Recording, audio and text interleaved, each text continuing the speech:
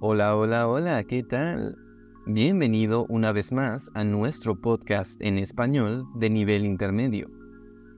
En el episodio de hoy quiero que hablemos de un tema que tiene que ver con el desarrollo personal.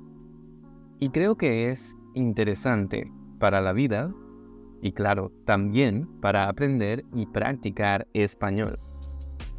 Y es que no sé si también te pasa a ti, pero yo siento que cuando no estoy trabajando activamente en mantener una mentalidad positiva, parece que mi cerebro hace todo lo posible por volver a enfocarse en todo lo malo que pasa a mi alrededor o en el mundo. Esta es una palabra que la mayoría de los estudiantes siempre confunde. Alrededor. Alrededor es todo el espacio que está a los lados, enfrente y detrás de una persona o de una cosa. Y claro, cuando vemos a nuestro alrededor, parece que el mundo se está cayendo a pedazos. Es decir, que las cosas no están muy bien. Así que no es nada raro que nos sintamos un poco pesimistas al ver las noticias.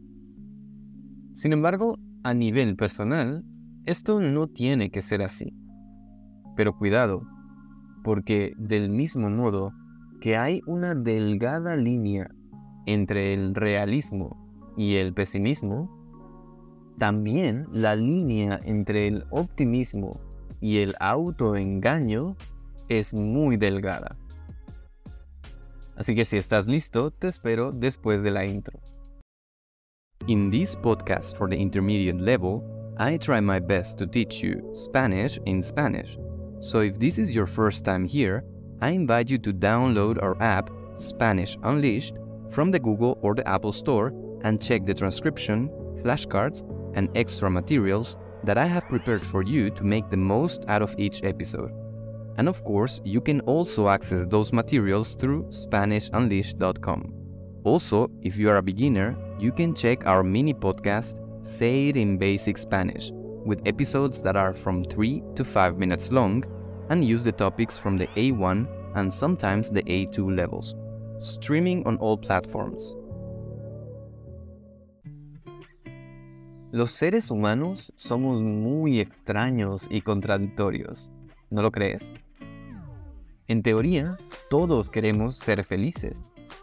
De hecho, pasamos toda nuestra vida haciendo cosas que en teoría pueden ayudarnos a encontrar la felicidad, o por lo menos a evitar el sufrimiento.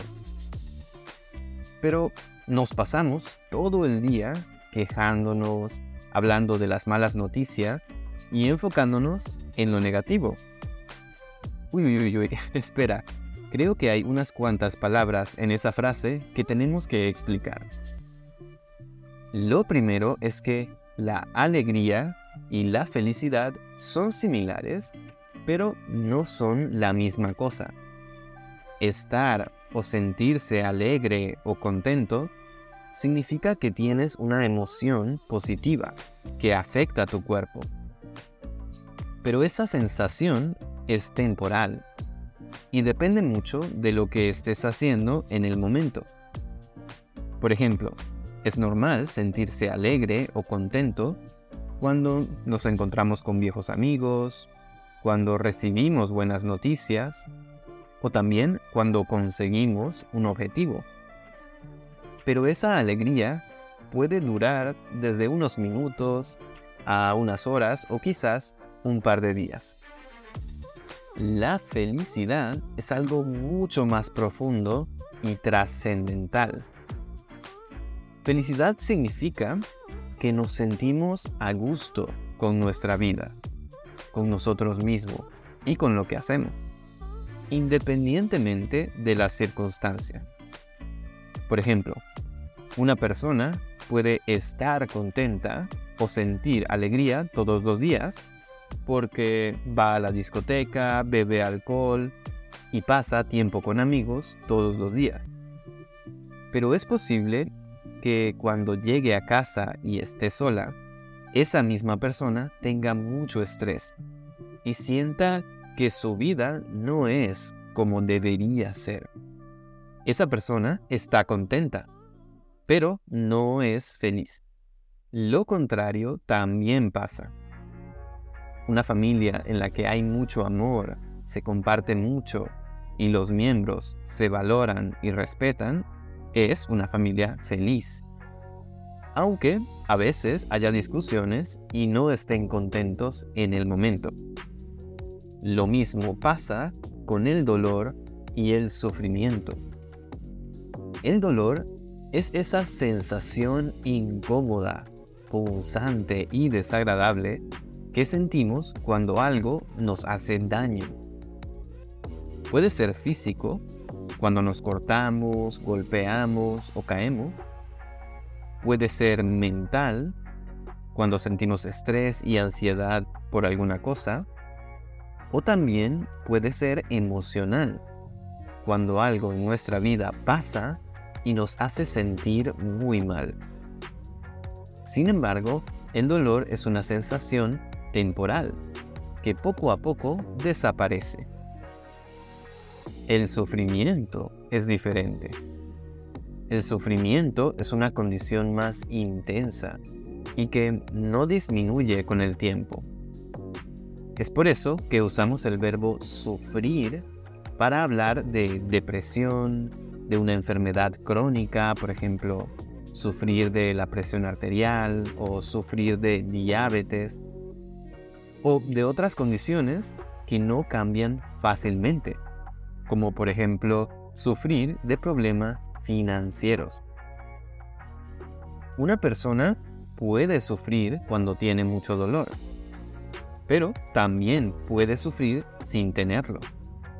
Por eso, mucha gente dice que el dolor es inevitable, pero el sufrimiento es opcional. Y es esta la idea que nos lleva de vuelta al tema original de este episodio. Naturalmente, los seres humanos evolucionamos para poder sobrevivir en la naturaleza. Y aunque ahora la romantizamos y nos encanta pensar que todo en la naturaleza es muy bonito, la realidad es que para un humano primitivo, casi todo en la naturaleza era peligroso, porque todo podía matarte. Desde cosas obvias como las personas de una tribu enemiga, los animales salvajes, tener un accidente y romperse una pierna o morir de hambre y de sed, hasta cosas mucho más absurdas como que te comieras una fruta venenosa, que te picara un mosquito o te cruzaras con un panal de abejas californiana. No es de extrañar que nuestro cerebro evolucionara para ser hipersensible a todas las cosas negativas y peligrosas a nuestro alrededor. Y es que cuando casi todo tiene el potencial de matarte, el miedo y el pesimismo son un excelente mecanismo de defensa. Una situación similar la tienen las personas que son demasiado empáticas, que tienen mucha empatía. Estas personas son particularmente sensibles a las emociones y estado de ánimo de los demás. Y por eso pueden casi sentir lo que sienten otras personas.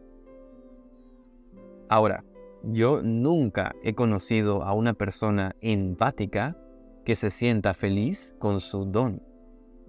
Y es que, claro, lo que normalmente pasa es que cuando esa persona era muy pequeña, probablemente habían adultos muy impredecibles a su alrededor. Y sí, estoy usando esa palabra cada vez que puedo para que no se te olvide. Vale, imagínate que ese niño o niña tiene una mamá o un papá muy volátil, que por cualquier motivo se pone agresivo. Obviamente, ese niño aprende a detectar los más mínimos cambios en el humor y en el lenguaje corporal de los adultos para poder adaptarse y evitar tener problemas.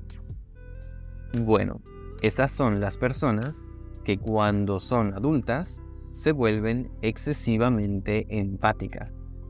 Y por eso, cuando están en un grupo, normalmente no conectan con las personas que están más felices en el grupo, sino que conectan con las emociones de la persona más negativa, con la que tiene más problemas o tiene mayor riesgo, mayor posibilidad de causarlos. Y por eso siempre se sienten un poco mal. Thank you for listening to Say It in Spanish. If you like this episode so far, don't forget to hit the like button and share this episode with your friends. Also, remember that you can find the full transcription and the ad-free version of this episode, as well as the flashcards and extra materials that go with it, in our app Spanish Unleashed. Or you can visit SpanishUnleashed.com for information about our group and private lessons. Thank you for your support, and let's continue with the episode. ¡Vamos! Ahora, si eres un psicólogo o un experto en el tema, yo sé que estoy generalizando y que es mucho más complejo que eso que acabo de decir. Pero acuérdate que este es un podcast para escuchar español, no para hablar de psicología, ¿ok? El caso es que yo particularmente no me considero una persona pesimista, pero tampoco soy un optimista. Y me he dado cuenta de que cuando no estoy ocupado con el trabajo, viajando o haciendo cosas, si no hago el esfuerzo conscientemente de ver y hablar de las cosas positivas en mi vida, mi cerebro comienza a poner el foco en todo lo que no me gusta de manera automática. Siento que esto es muy bueno porque cuando sabemos lo que no nos gusta, es más fácil comenzar a hacer cambios y trabajar para mejorar. Pero a mí me pasa que con el tiempo, esa energía no es suficiente para mantenerme motivado. De hecho, creo que por mi personalidad, soy una persona que puede llegar a sentirse cómoda hasta en situaciones bastante difíciles. Así que hace unos meses comencé a hacer una rutina por las mañanas que aprendí de Tony Robbins, que se llama priming. Ahora, es posible que cuando escuches este nombre pienses, oh no, Saru ahora es uno de esos locos que cree que puede cambiar el mundo con la imaginación. Pero déjame que te explique por qué creo que es una buena práctica, indiferentemente de si te gusta Tony Robbins o no. Lo primero es la intención. Pocas veces dedicamos, aunque sea 15 minutos de nuestro día, para cuidar de nuestra mentalidad y nuestras emociones. Normalmente despertamos y comenzamos directamente a hacer una actividad después de la otra en piloto automático, hasta que llega la hora de dormir. Así que el primer beneficio de hacer priming es que ese es un tiempo que tú te regalas a ti mismo. Y la simple intención de hacerlo ya cambia tu estado de ánimo. Lo segundo es que comienzas con el cuerpo, cambiando el ritmo de tu respiración y tu postura. Y es impresionante el efecto que estos detalles tienen en tu energía. Y finalmente, mi parte favorita es que durante la meditación o visualización no tienes que imaginar un futuro perfecto, sino que tienes que ir buscando momentos de alegría, amor, sensualidad, felicidad y gratitud en tu pasado. Y es muy loco, porque no es fácil. Es como si hubiéramos olvidado la mayoría de las cosas positivas que nos pasan durante el día. Pero poco a poco con los días, comienzas a recordar más y más. Primero, los eventos grandes e importantes, pero luego, cosas muy pequeñas y cotidianas que te hacen sentir bien, pero a las que normalmente no les prestas atención. Para mí ha sido un cambio radical en mi creatividad, motivación, ánimo y en mi energía en general. Es mejor que un café por las mañanas y sin duda el efecto dura más tiempo. Por eso quería compartir esta experiencia contigo. Yo sé que una de las partes más difíciles de aprender un idioma es mantenerse motivado, especialmente porque en nuestra vida diaria siempre hay 1000 situaciones importantes sucediendo. Y a veces nos quitan la energía emocional que necesitamos para aprender. Igualmente, casi siempre cuando pensamos en ganar motivación para estudiar, creemos que necesitamos investigar más sobre la cultura, ver más vídeos o películas, escuchar más podcasts. Pero la verdad es que a veces solo hace falta trabajar un poquito en mejorar nuestro estado mental y emocional y de pronto, sin esforzarnos demasiado, volvemos a sentir interés y pasión por esas cosas que queremos hacer, pero que a veces nos cuesta hacer. Si no quieres probar el priming, no pasa nada. Hay muchas cosas que puedes hacer para buscar momentos positivos en tu pasado. Por ejemplo, escribir por las mañanas, ver fotos viejas, hablar con tus padres o familiares sobre historias de cuando eras niño y mucho más. ¿Y tú? Cuéntame, ¿eres una persona naturalmente más optimista o pesimista? Eso es todo por hoy. Espero que te haya gustado este episodio y nos vemos en el próximo. Chao. Alright guys, that's it for today. Remember to visit SpanishUnleashed.com or download our app Spanish Unleashed to have access to the ad-free version as well as the transcription and the flashcards of this episode. If you like this podcast, you can support me by hitting the like button, or if you want to financially support my work, you can join the members area of Spanish Unleashed and enjoy all the premium materials that I have prepared to help you improve your Spanish.